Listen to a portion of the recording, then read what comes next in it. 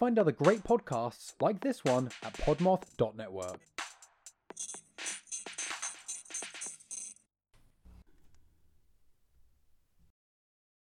Hey, I'm Matt, host of My Second Self and I on the Podmouth Media Network. I'm only asking for a couple minutes of your time so I can shamelessly tell you about my podcast. My Second Self and I is a unique podcast because instead of an actual other person, Alex, my co-host, is the audible manifestation of one of the many other voices in my head. Sounds weird, but it kinda works. Well, sure, that sounds interesting, you might be thinking, but you might also be thinking, well, what kind of pod is it, Matt? My Second Self and I is a comedy show about true crime. What? How does that work? I believe that with the right tone of voice, different voices, and good storytelling, that even a gruesome story about a serial killer can be told in a way that doesn't leave you feeling gritty or gross. Don't worry, I can see you scratching your head. I understand the murder isn't the funny part, rather it's how I tell the story that gets you to laugh. So, what kind of stories can we expect? Great question. You can expect anything from serial killers, missing persons, cold cases, conspiracy theories, paranormal entities, cults, and pretty much anything within the general vicinity of weird/unexplainable is on the table. You can also expect a certain level of professionalism in that I will do my very best to present the most accurate information I can, as well as being entertaining and engaging. If that sounds like a good time to you, you can find the show on Apple Podcasts, Spotify, Google, YouTube, and wherever else you get your podcasts. My Second Self and I. Tell your friends and stay kind.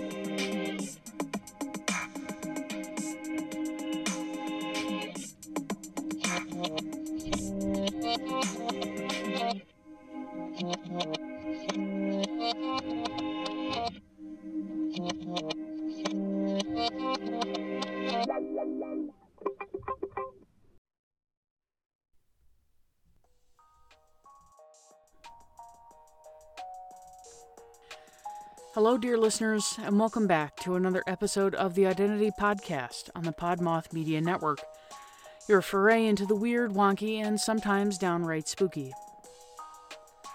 Let me begin by saying that it's great to be back. As some of you may know, I experienced a pulmonary embolism and was down for the count for a couple of weeks. I'm doing much better now, and I'm almost back to my old creepy self.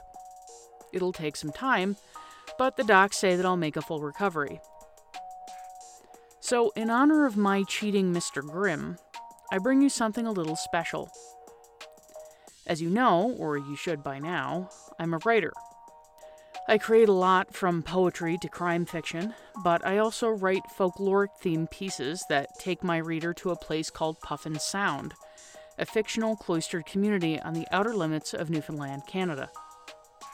This is one of those pieces. So sit back, grab your cane and your compression socks, and have a listen. This is the first time that I've ever shared anything in my own voice, as raspy or breathy as it may be at this point, via this format. It may be the last, but I guess we'll have to wait and see. So without further ado, I bring you Of Boys and Bergs. In Puffin Sound, Newfoundland, the only thing tastier and more fulfilling than one of Mrs. O'Leary's rhubarb pies was a shot of iceberg vodka. Mr. Pudgett, the community aficionado on alcoholic beverages, created it in his bathtub and doled it out in meager portions to the residents of the Sound on special occasions. Pudgett saved his share for the special occasions he observed on days ending in Y. But this isn't a story of Pudgett's love for the sin liquid. No, this is a tale of paranormal goings-on, or at least one famous enough worth retelling.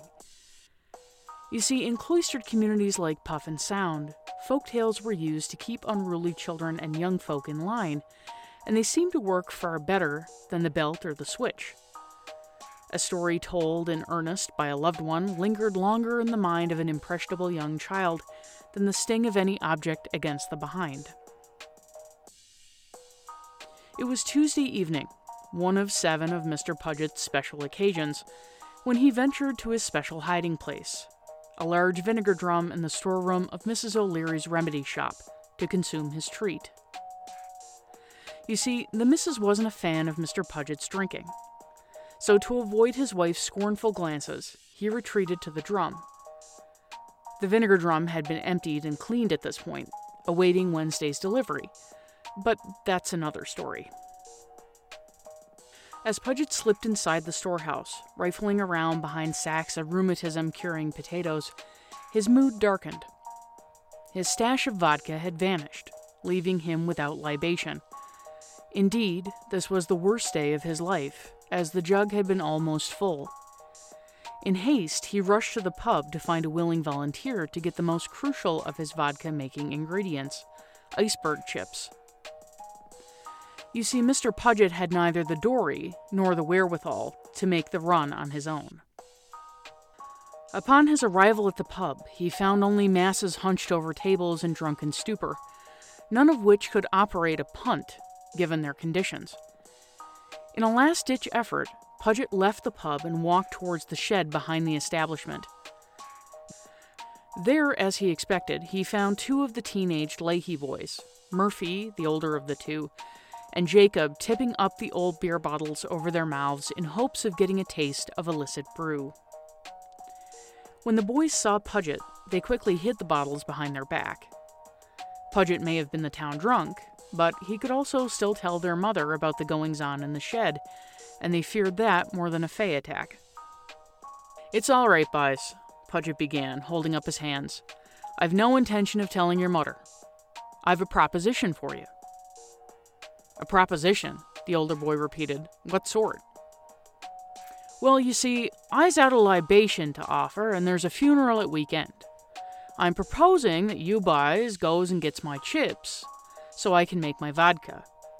Grief goes down easier with libation, you see." "What's in it for us?" the younger said, his wind-rustled hair sticking off at odd angles. Pudgett pondered this for a moment. "If you help me, I'll allow you a taste." With those words, the Leahy boys were on board. "You can count on us, sir," said Murphy, smoothing his hair and tucking in his shirt. "We'll hurry home and borrow a punt, and then you'll have your chips." With that, the 2 blew from the shed in a whirlwind of worn dungarees and dirt-smudged shirts, and galloped back to the small salmon-colored salt box that they called home, their red hair flying behind them. Securing a punt was the easy bit. All Murphy need do was ask his mother politely if father would mind. Mrs. Leahy, though consistently skeptical of the 2 youths, granted permission. They were active lads after all, prone to bouts of boredom and frustration, settling into their limbs and minds, and allowing them this small release seemed both fair and harmless. Of course, allowing them to go out into the Atlantic meant that the sea air would leave them hungrier than normal, but she'd make a few extra potatoes and soak a little extra salt fish to accommodate that eventuality. "Get it back before father notices, you hear?" "Yes, Mum," Murphy said respectfully. Jacob nodded in agreement. The boys left through the kitchen door, swapping their sneakers for tall black rubbers, and scurrying to the shed at the back of the property in search of supplies. They would need picks or hatchets to break off pieces and a large bin to collect the chips. They found both picks and a metal tub sitting behind some lobster traps, and they decided that that would do the job.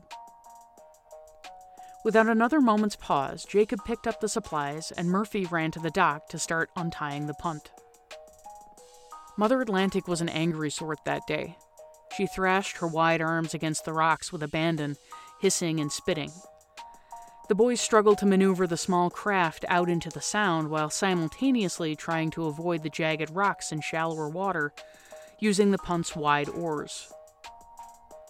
The waves threatened to capsize them at any moment, and at more than one instance, the boys debated turning back. It was only the promise of their new business venture that kept them steadfast. By the time they arrived, their backs ached, and their arms and hands felt numb. Carefully, Murphy and Jacob pulled up beside a smaller berg, using their picks to draw the punt closer. Icebergs were unpredictable and prone to turning completely over in water, a dangerous situation, particularly for those bobbing next to them.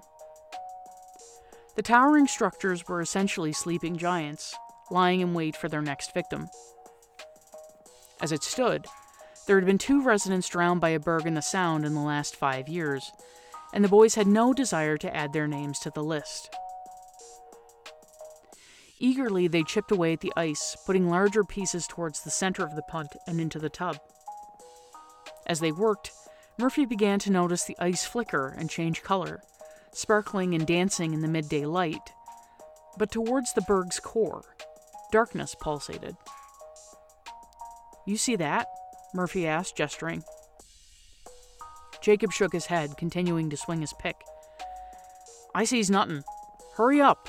Father'll be home soon, and he'll have our hide if we're late."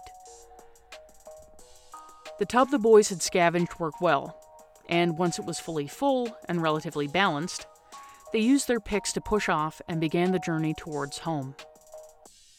In Puffin's Sound, cultural folklore was rich with tales of spirits and ghouls enacting vengeance upon unsuspecting yet often totally deserving individuals. The crime of selfishness was said to bring untold destruction and pain. The boys, being of a younger generation, didn't ascribe to their parents' superstition.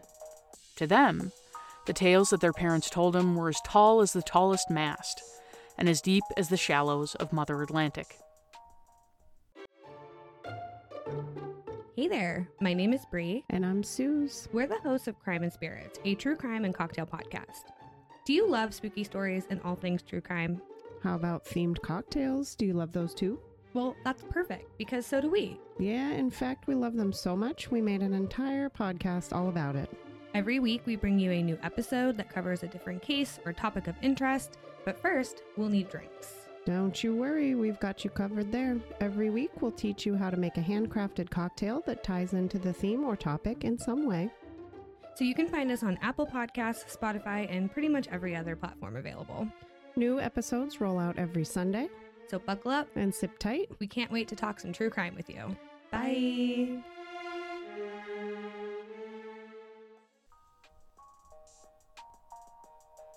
It took all of their strength to pull the punt to shore, dark water spilling over the tops of their tall rubbers. Their toes were numb by the time they dragged the tub back to the porch. Murphy slid into the house first, peeking around the corner to see if Mother was anywhere near. A search of the kitchen and parlor came up empty. Through the kitchen window, he could see her making her way toward the church. The boys pushed and pulled the container up the small step that separated the mudroom from the kitchen, and over by the wood stove. Finding a large enamel cookpot, they began piling handfuls of ice into the vessel. Murphy found matches and loaded the stove with fresh kindling, stoking the fire until it blazed, and they both worked to lift the pot onto the stove. Soon the ice had melted down, and the boys used the warm water to melt the remaining chips in the tub. It was soon after the last of the ice dissolved that Jacob began to smell something foul. Murphy smelled it too, a sulfurous odor that wafted from the tub, the liquid beginning to churn and swell. A vapor, as cantankerous as the odor now filling the kitchen, began to form. The boys watched in horror as the mist began to make its way towards them, its movements snake-like. Slowly it wrapped itself around Jacob, slithering up his nose and down his throat. Although Murphy tried to wrestle his brother away, it was no use. The boy's body thrashed and convulsed several times, finally lying still. Almost instantaneously, the smell and the vapor were gone. Jacob lay seemingly lifeless on the kitchen floor, his face paler than it had been moments before. But then suddenly, Jacob's body began to twitch. His eyes and mouth snapped open and closed like a codfish caught in a net. His teeth were forced out of his mouth, blood running in rivulets down his chin, and were replaced by gleaming white fangs. Jacob's small frame contorted, and his flesh stressed and split, sloughing off his frame and falling to the floor. The kitchen was overtaken by the smell of burning hair. Murphy watched in horror as a creature, topping 9 feet in height and covered in gray, slimy skin, took shape. He knew immediately what it was from the stories his mother had told him. It was a beaver. Upon its head were huge antlers draped in tatters of Jacob's shed flesh, and its skin was covered in fine gray hair. It was every bit the horror Murphy had imagined as he sat around the fire as a child, listening to the tales his parents wove. Murphy gathered himself, his legs stiff with fear, and flew out the kitchen door and down the rocky pathway to the road, running directly into Mr. Pudgett and knocking him off his feet. "What in Jesus' name?" he exclaimed, pulling himself upright and dusting off his slacks. "Watch where you're going." "It's the beaver. It took Jacob," Murphy exclaimed, his complexion paler than normal. "What are you on about? Thieving my chips is what you're at." "We're sorry, Pudgett," Murphy wailed, his eyes wide and filled with tears. "Beaver," Pudgett spat, anger rising in his belly. "That's just a fairy story. I think we should tell your father about you." Pudgett stopped short when he caught the look of frozen horror on Murphy's face. He followed the boy's gaze to the doorway of the house and recoiled. The figure hunched on the threshold was skeletal, its skin appearing as if it would stretch to its limit, like a large piece of poorly framed taxidermy. "Get to the church," Pudgett breathed. They ran as fast as they could, down the winding gravel road towards Puffin Sound's only house of worship, perched on the edge of a hill overlooking the ocean. When they reached the threshold, Murphy looked back, gasping for breath. Pudgett grabbed him and pulled him inside, surprising Mrs. Leahy, who knelt in prayer. "What's the meaning of this?" Mrs. Leahy exclaimed. "This is a house of God. You can't just—" "Mother, it's Jacob," Murphy interjected, raking his hand shakily through his hair. "He's—" The boy shook from head to toe, not able to form the words. "He's not of this world," Pudgett said, removing his cap and bowing his head. "I'm sorry, missus. He's been taken by the beaver." Mrs. Leahy, confused by this new information, walked to the church door and stood on tiptoe to peek out the small window nearer the top. Her eyes grew wide and she began to shake. There, just past the old church fence, crouching on the roadway, was a creature that she had only ever heard about in lore. It paced back and forth, leaving bloody footprints in its wake, and its breath came in great huffs, like an idle locomotive. "It can't come in here, can it?" she breathed. Pudgett shook his head. "I've no idea, missus." "No, he can't." Both Pudgett and Mrs. Leahy turned to look at Murphy. "How do you know?" Pudgett asked. "The stories Mother told me about the beaver, and how he can't come into places like this." Mrs. Leahy frowned. "Those are just stories, my dear, nothing more." "They are not," Murphy cried, slamming his hands down on the back of a pew. "You can see for yourself they're not." "So what is there to do?" Mr. Pudgett asked, pulling a flask from the pocket inside of his jacket and taking a swallow. "If that's your brother, we can't kill him." "And the preacher can't cast it out," Mrs. Leahy said, pacing the floor, her voice quivering. "The only way, according to the story, is to strike the creature with a weapon of ancient iron. If the beaver has taken your brother, we might lose him." Murphy shook his head, his brow furrowing. "No, there's a way. I know there's a way." Mr. Pudgett, who had been watching the beaver froth at the mouth and sway at the church gate, turned to Murphy.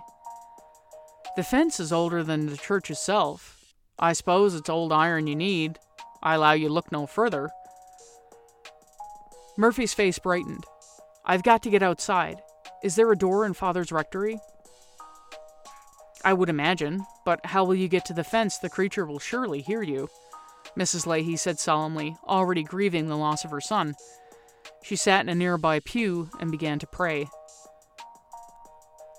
"Be as quiet and as swift as you can, boy," Mr. Pudgett reassured, giving Murphy's shoulders a firm squeeze. "I'll try to distract the beast as best I can from here." Without another word, Murphy jogged down the center of the nave and ducked out through the door that led to the rectory. He hurried through a small kitchen towards the outside door and paused, his hand on the knob. He took 3 deep breaths, working to quiet his pounding heart.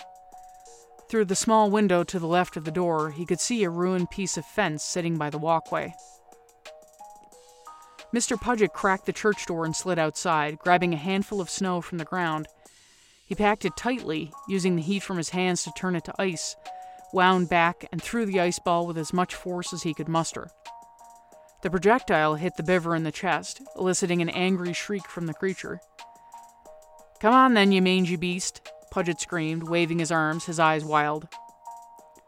Murphy opened the rectory door and stepped out into the cold, closing the door gently behind him. He walked to the edge of the church building and peeked around, watching the angry beaver hiss and snap at the gate. He could hear Pudgett's raised voice calling to the creature, but couldn't see him.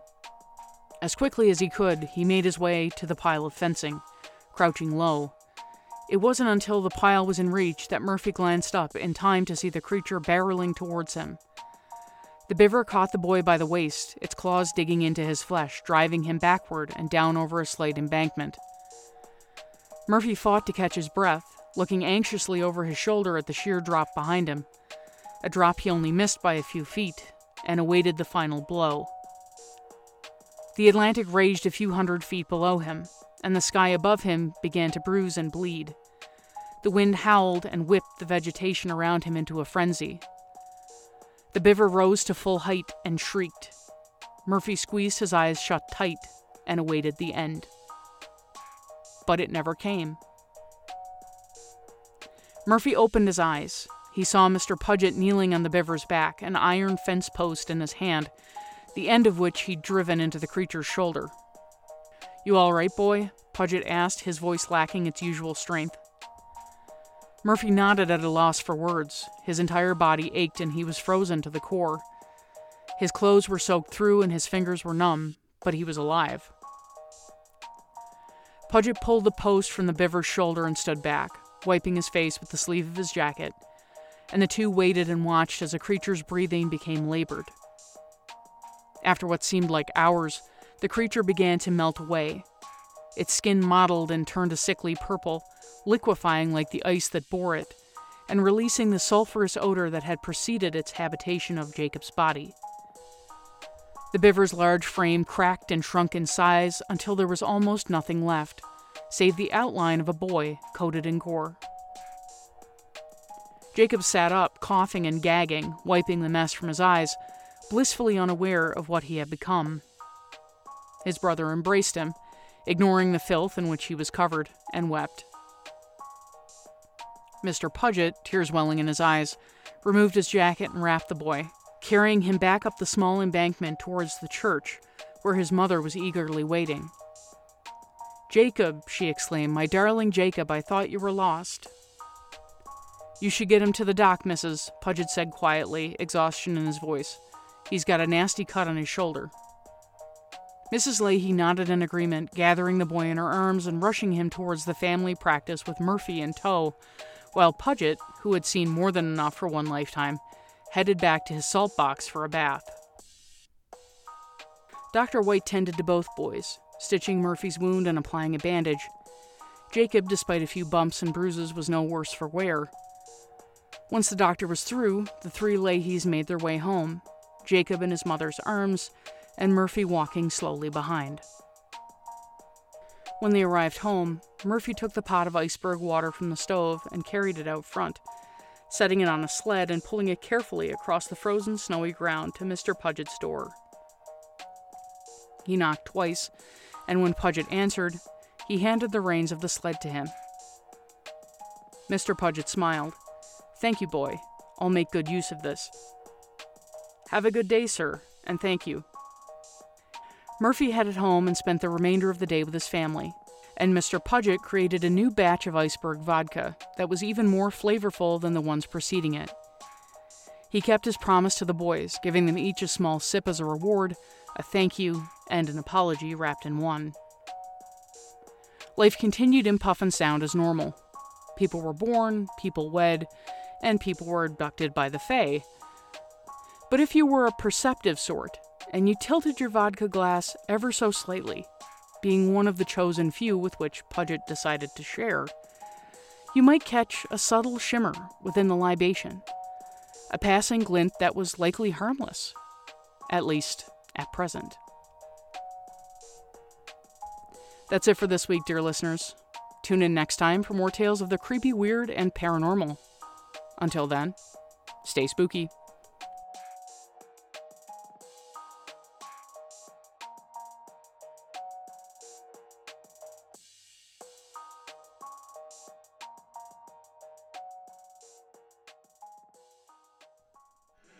The Identity Podcast is brought to you by host Janine Mercer. The podcast is written and edited by Janine Mercer unless otherwise stated, and the music is created using GarageBand. You can find the Odd Pod on Twitter and Instagram at IdentityPod, and a transcript of this episode can be found at theidentitypodcast.wordpress.com. Don't forget to share this podcast with your friends, leave a review, and subscribe so that you'll be in the know when a new episode drops.